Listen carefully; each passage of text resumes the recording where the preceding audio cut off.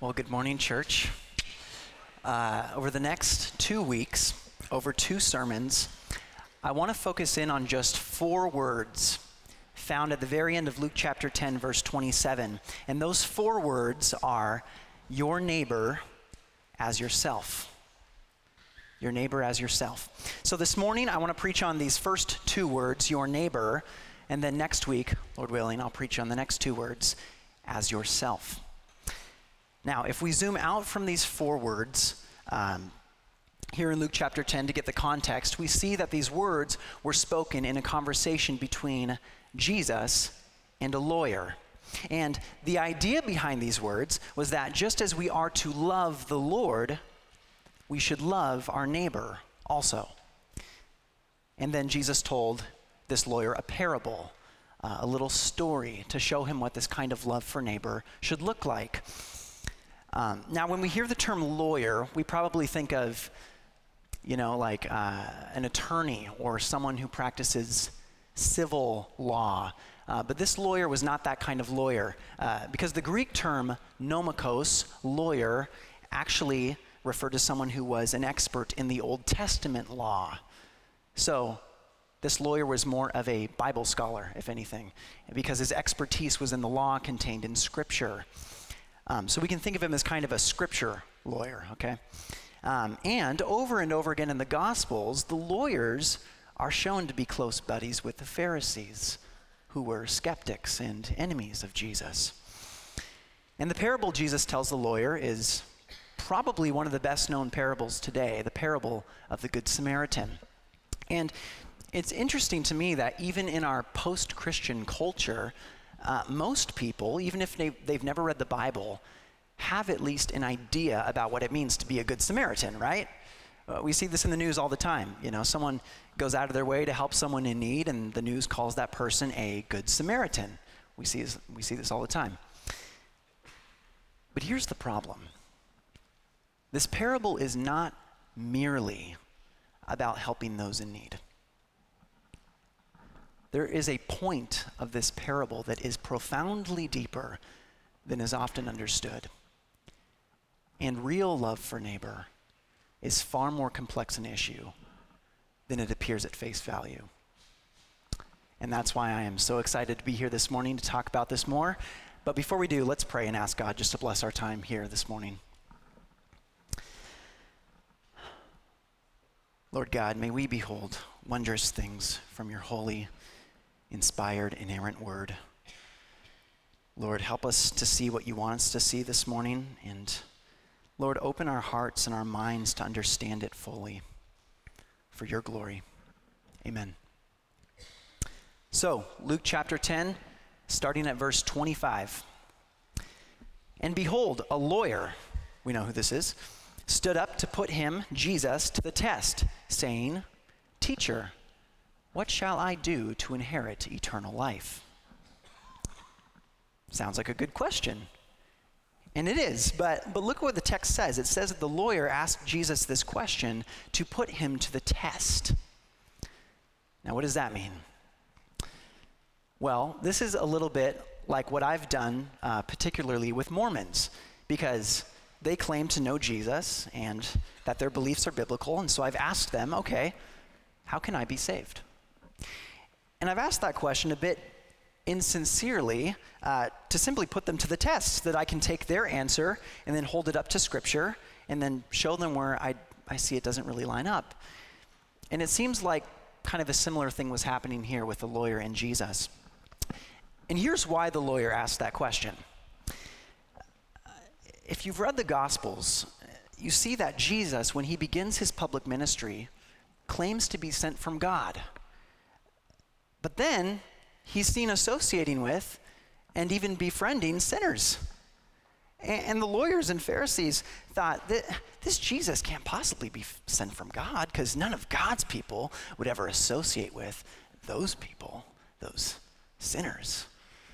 And so the lawyer asked Jesus a good question. He says, "All right, Jesus, what shall I do to inherit eternal life?" Hoping to trap him in his words, because how do you think the lawyer expects Jesus, the friend of sinners, to respond? Well, he probably expects Jesus to say something like, well, God is a God of love, and he just accepts everybody as they are, and everyone will be saved in the end. That's probably what he expects Jesus to say. But what does Jesus say? Well, he does what all good teachers do and answers his question with a question of his own. Verse 26, Jesus said to him, "What is written in the law? How do you read it?" So Jesus is saying, you tell me. You're the law expert. Verse 27, and the lawyer answered, "You shall love the Lord your God with all your heart, and with all your soul, and with all your strength, and with all your mind, and your neighbor as yourself." So here the lawyer cites a section of Deuteronomy chapter 6, which is often called the Shema, and which was recited by faithful Jews twice a day. "Hear, O Israel, the Lord our God, the Lord is one. You shall love the Lord your God with all your heart and with all your soul and with all your might." And he also cited the command from Leviticus chapter 19:18, which says, "You shall love your neighbor as yourself." So love God, love neighbor. It's a perfect summary of the law's demands. In fact, this is precisely how the Ten Commandments are divided. Commands 1 through 4 address loving God, and commands 5 through 10 address loving neighbor. So the lawyer gives a perfect answer. Verse 28. And Jesus said to him, "You have answered correctly.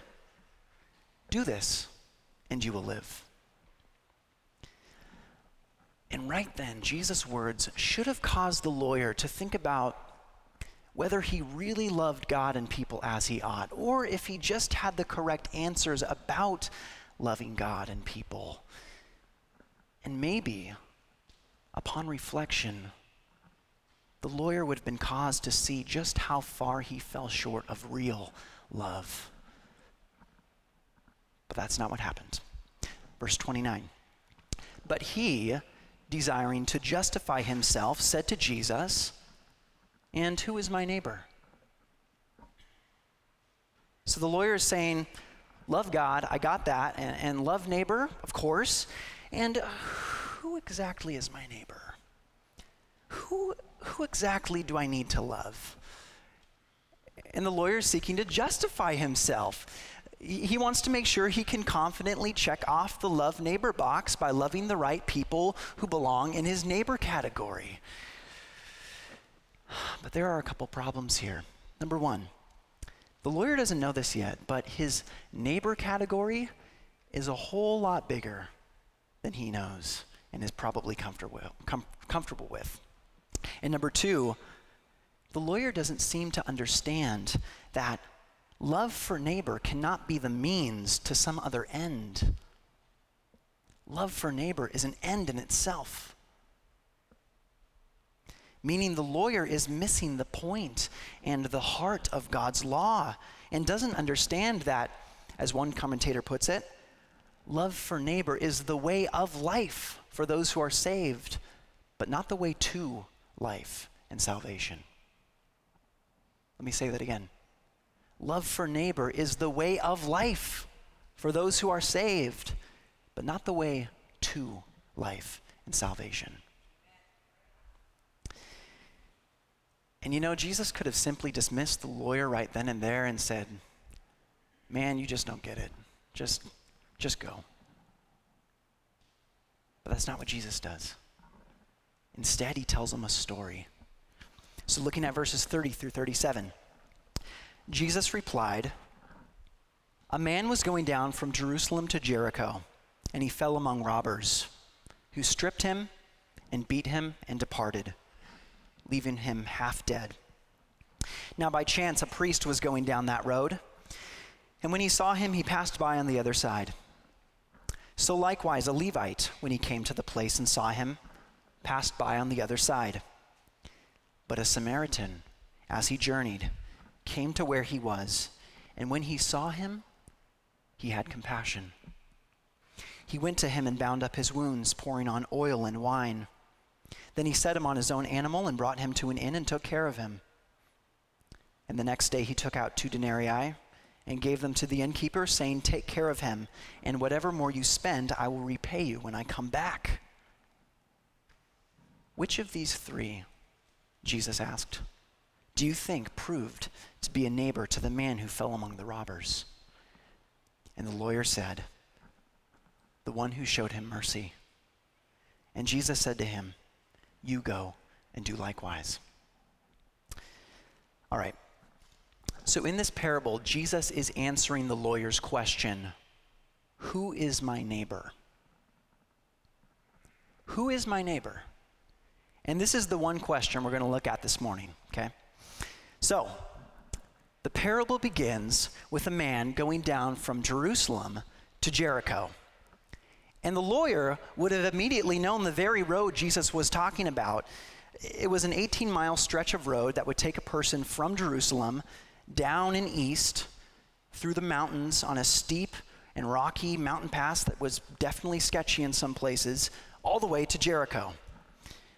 But what you need to know is that this road through the mountains was created because the Jews didn't want to travel to Samaria, just to the north, on a much better road to get there. So this road through the mountains was created intentionally to avoid Samaria. And why? Because the Jews detested the people of Samaria, the Samaritans. Here's why. About 750 years earlier, in the year 722 BC, the northern kingdom of Israel was conquered by the Assyrians. And as a result, most of the Israelites were exiled. They were taken away to Assyria. And when the Israelites were exiles in Assyria, the king of Assyria brought in other people groups who settled there, and many of them were pagans. And some of the Israelites intermarried with these pagans, and their descendants became known as the Israelites. And what was particularly bad about that was that these Samaritan descendants kept some of the Old Testament doctrines, but also blended together with them some pagan elements, such as idol worship. It's called syncretism, the mixing or combining of different beliefs. Not good. And so faithful Jews saw the Samaritans as being unclean, corrupt, and treasonous to the one true God for polluting their religion with paganism. And all of this produced a long history of hatred and warring between them. And so all of this historical information about this mountain pass from Jerusalem to Jericho and about this historical Jewish-Samaritan conflict, it all tells us that the man traveling down the road was undoubtedly a Jew, just like the lawyer. It was the Jews who created this road. It was the Jews who traveled this road, and this man in Jesus' parable was undoubtedly a Jew.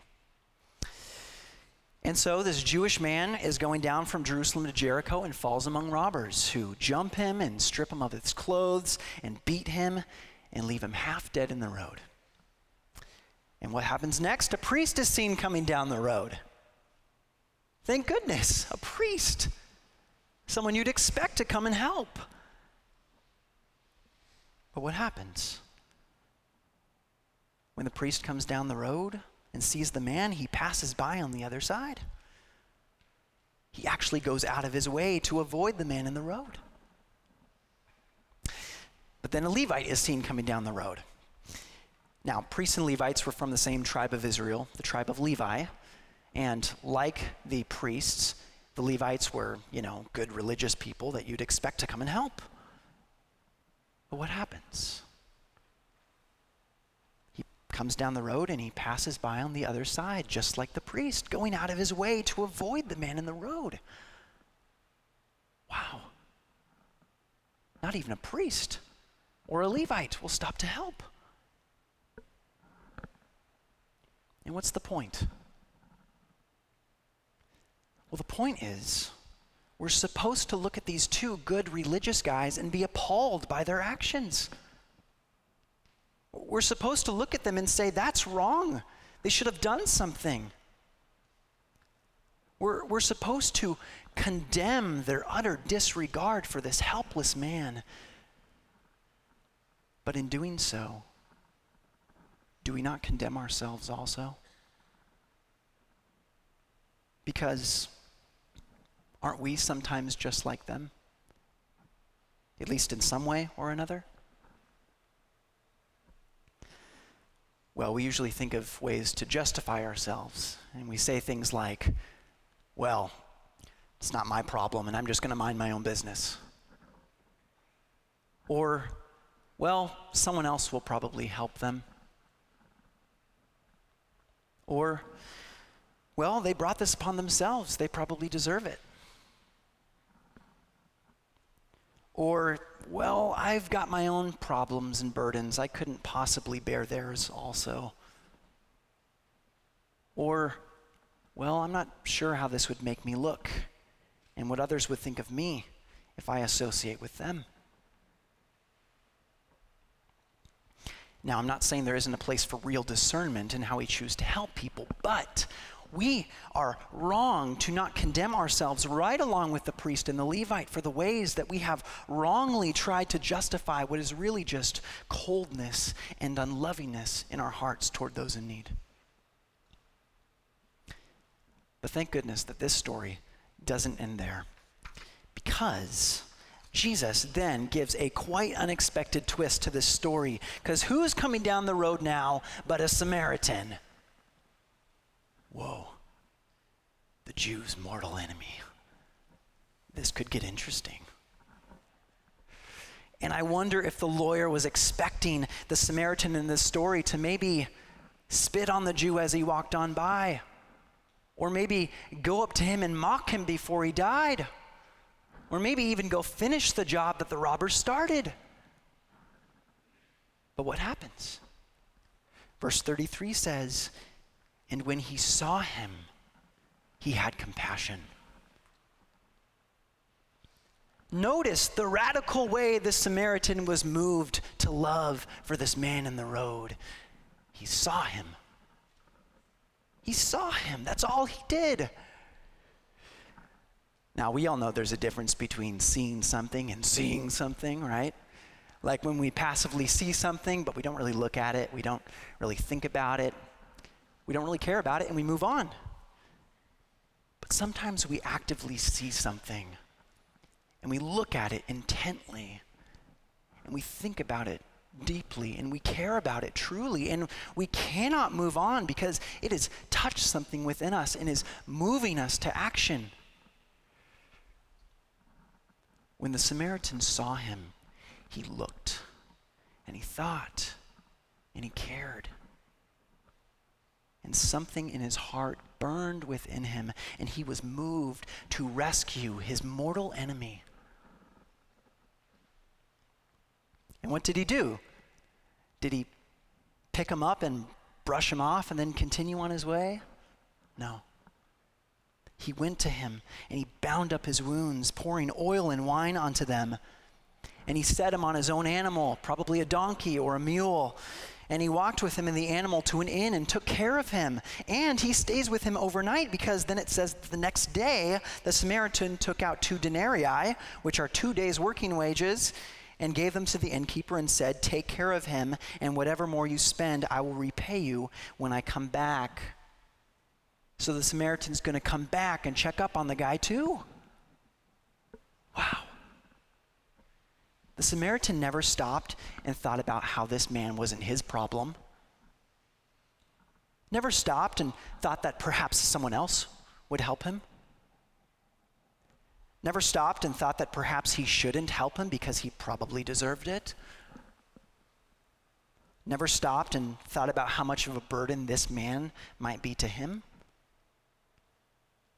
Never stopped and thought about how this would make him look or what people would think of him. When he saw this helpless man in the road, he never stopped to ask, now, who is my neighbor? Or, wait a minute, does this man belong in my neighbor category?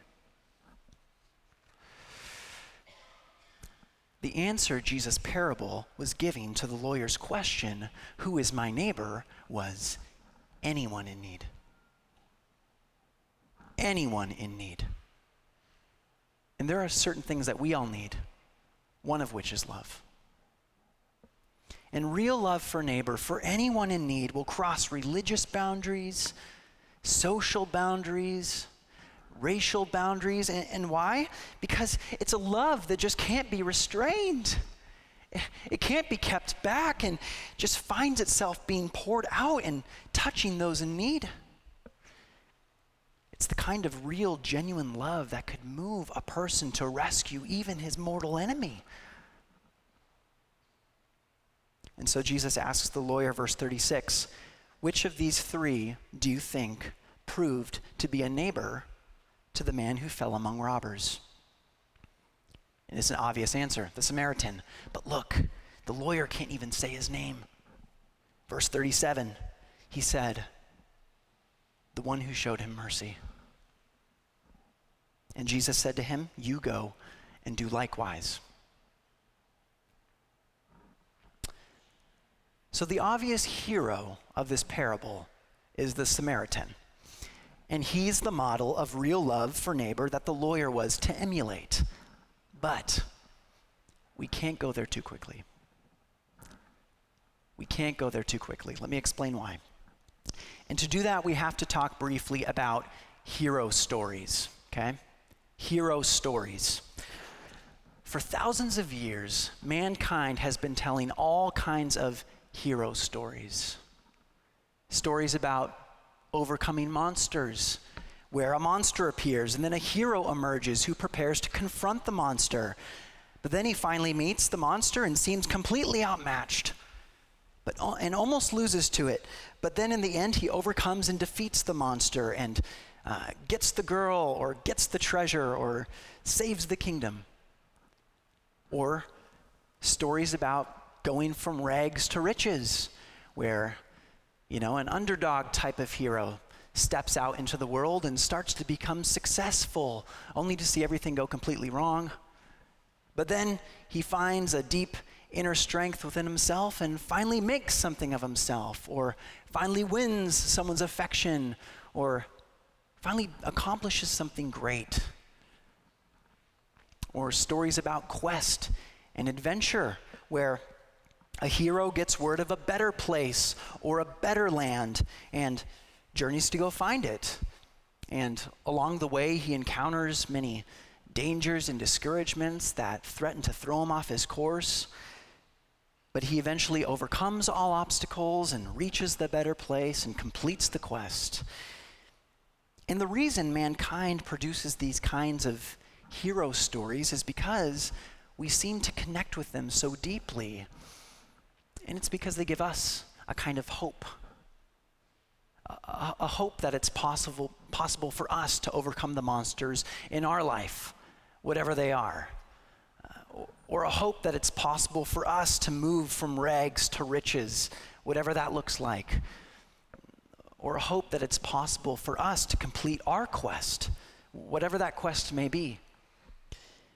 And in every story, you're invited to enter into the world of the hero who faces a monster just like you, or who has nothing but rags just like you, or who is in a bad place just like you, or who is the underdog just like you, or who needs to escape just like you, or who wants to find love just like you. And we trace the path of the hero, and we learn from the hero, and we celebrate with the hero because, in a sense, the hero is you. Or at least, the hero is the embodiment of what we think we could become. And so we live vicariously through these heroes in the hope that one day that's who I'll be. I'll be more like that. These are the kinds of stories we've been telling for thousands of years. However, sorry, I scared some of you there. However, for thousands of years, the Bible has been telling very different kinds of stories. Stories where every hero usually proves to really be kind of an anti-hero, a still, fallen, sinful human being just like the rest of us. Stories where we're probably supposed to identify more with the damsel in distress, or the villain, or even the monster itself. Stories where we discover not the power to become the rescuer, but our need to be rescued. In every case, the stories of the Bible tell us over and over and over that we are not the hero. We are not the hero. Now, if you extract the parable of the Good Samaritan from the Bible, so that you just have the bare story itself, no other details, no historical information, no context here in Luke, just the bare story itself, then it might be a simple hero story where you're supposed to identify with the hero. But look at this. Jesus made every effort in the telling of this parable to ensure that the lawyer would see so clearly who he was supposed to identify with. And that's why he made the hero in the story to be a Samaritan, the Jews' mortal enemy, one that the lawyer would not be able to identify with, and whose name he couldn't even say. And that's why Jesus made the priest and the Levite to be such minor characters that just walk right by and out of the story completely. And that's why he made the man traveling the road to be Jewish, like the lawyer. And that's why he was traveling on this mountain pass that intentionally avoided Samaria, which exposed the Jews' prejudice against their Samaritan neighbors. And that's why he wound up laying in the road, naked and helpless and nearly dead, which was a picture of the lawyer's spiritual state. See, when the Samaritan rescued this naked, helpless, dying Jew, it was an enemy becoming a friend. It was radical grace that this man did not deserve from him. It was doing for the man what he could not do for himself. It was giving life to a man who would otherwise perish. It was covering this man's nakedness and shame. It was probably the greatest act of love this man had ever experienced. It was a picture of the gospel. It was a picture of the gospel. It seems the lawyer was meant to identify with the man in the road. That was him. Now, I know what you may be thinking. You're thinking, how is it that the lawyer is supposed to identify with the man in the road, but Jesus clearly tells him at the end of the parable to emulate the Samaritan? Well, I think it's the same way that we don't get to identify as the Messiah, the Savior, Jesus, but he is our perfect example to emulate, and we want to become more and more like Jesus. But unfortunately, it doesn't seem like the lawyer really got it, because we never see the lawyer admitting his failures or confessing his weakness or even acknowledging his inability to love like that Samaritan. He never does that. There's no evidence that the lawyer recognized his need for God's grace at all. And that's the first thing this parable should have caused him to see, with such a stellar example of love that surely was not characteristic of the self-justifying lawyer, but could only be characteristic of someone who is truly selfless, right? Maybe the lawyer heard the parable, as so many of us have, as just a call to double down on our efforts and to just try harder to be more loving and to help those in need, because, that's what good people should do. But if that's how the lawyer heard this parable, and if that's how we hear this parable, our hearts will not be changed, and we will not become more loving. Guaranteed. In fact, one commentator says this. He says, if that is your only response to this parable, it is practically the worst response anyone could have to the lesson Jesus was teaching. Whoa. See, this is amazing. If Jesus wanted to tell the lawyer one of our kinds of hero stories, he would have put the Samaritan into the road and made the Jew to be the hero who rescued him. And the message would have been, be like the good Jew who crossed religious boundaries, social boundaries, racial boundaries to show kindness and to help someone in need. You can be like him. But the message Jesus was giving this lawyer was something much, much better, and something much, much deeper than any merely moralizing, be like this person kind of message. Jesus gave him something that could truly change him if he really understood it. And that message was this: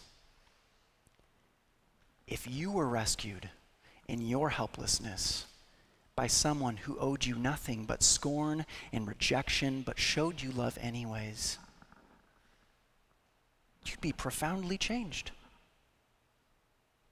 And you'd start to look at everyone differently, as people no different than you before you were saved.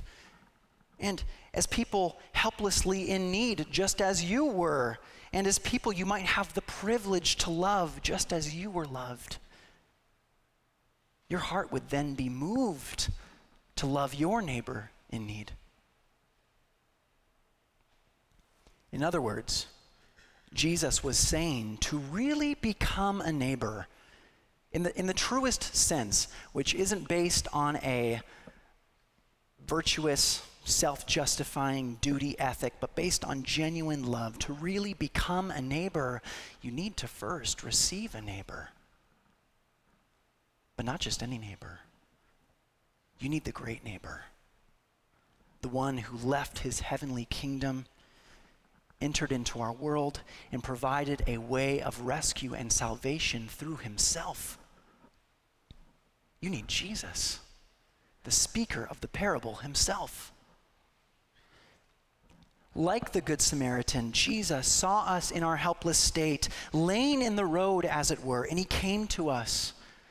But Jesus didn't just come to be a friend or to rescue us from the physical ills or pains of this life. He came to save us from our sin, which separates us from relationship with the holy God and leads to death. Jesus took that sin upon himself and carried out our death sentences on a cross so that we, through faith, might receive his righteousness and walk free, guiltless, and justified. And Jesus was then buried in a tomb, but rose 3 days later, proving that he was the possessor of the power of a life that is stronger than death itself. And then Jesus ascended into heaven, where he promised to prepare a place for his people and to come back to bring them there to be with him forever. And today, Jesus holds and carries his people in his arms of grace, such that they will never fall into the road ever again.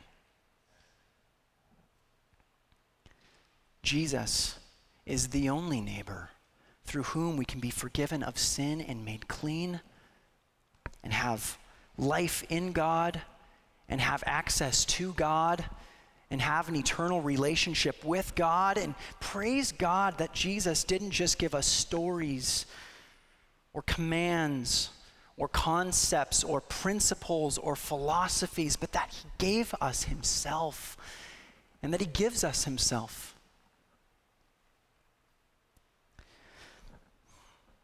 The kinds of stories we need are not the ones that inflate our prideful sense of the hero within, but we need those stories that move us to look beyond ourselves and outside of ourselves to Jesus, who is the only hero and whose word and gospel and spirit is the only power to rescue us and to save us and to change us more and more into what we were created to be. The truth is, we can't even begin to face the monsters in our life until we've learned that Jesus has already defeated the ultimate monster, our own sin. And we can't even begin to move from rags to riches until we've understood that we must trade our filthy rags for the riches of God's grace and the royal robe of Christ's righteousness. And we can't even begin to complete our quests in life until we've understood that that better place is ours already. Because Jesus has already earned our salvation, and he is just calling us to walk in that victory every day. And we cannot even begin to become better lovers of neighbor until we've understood that we need a neighbor. We need someone to rescue us from the road. Before that happens, will we have the proper motivation or even the ability to then go out and help others in need? We need the great neighbor, Jesus. In each case, we see that the power is not within us to win or to change or to achieve or to become the hero. Rather, the power is in Christ, who has already won our victory, who can change us by his grace, who has achieved all things for us, and who is the only hero. It doesn't appear that the lawyer ever really got this. But if he did, I think he would have been radically changed, and his heart would have been moved to love his neighbor in need. He would have received a neighbor. He would have received God's grace. He would have received Christ's perfect righteousness, which has fulfilled the demands of the law already. He would have been moved to love. And so, we must be changed. We must be saved from the road. And we must be moved by a power outside of ourselves to really love our neighbors, even those who are very different than us, even those who we're unfamiliar with, even those who we're uncomfortable with, even strangers, even enemies, even those who to love them would be of great burden and maybe cost to us. Every one of them is a neighbor. And every one of them needs a neighbor. And at one point in our lives, we were no different than them, and Jesus came to us. So this morning, we've set the foundation. We've answered the who question. Who is our neighbor? And it's anyone in need. And in another sense, it's Jesus himself, the great neighbor. And next week, we're going to get a bit more practical, and we're going to look at this how question. How can we become better lovers of neighbor? And we'll also look at one of the biggest obstacles to being able to do that. But right now, let's go to the Lord again in prayer.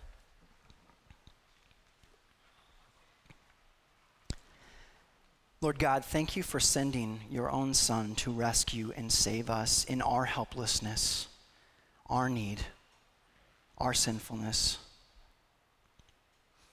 Lord, thank you that the great love with which you have loved us, thank you for that love, a love that laid down his life for his friends. Oh Lord, may that same love move us to love our neighbor in need. All those who are no different than us when we were in need. And Lord, when you looked upon us with such compassion and came to save us, Lord, may our love reflect something of that by your grace. We ask this in your name. Amen.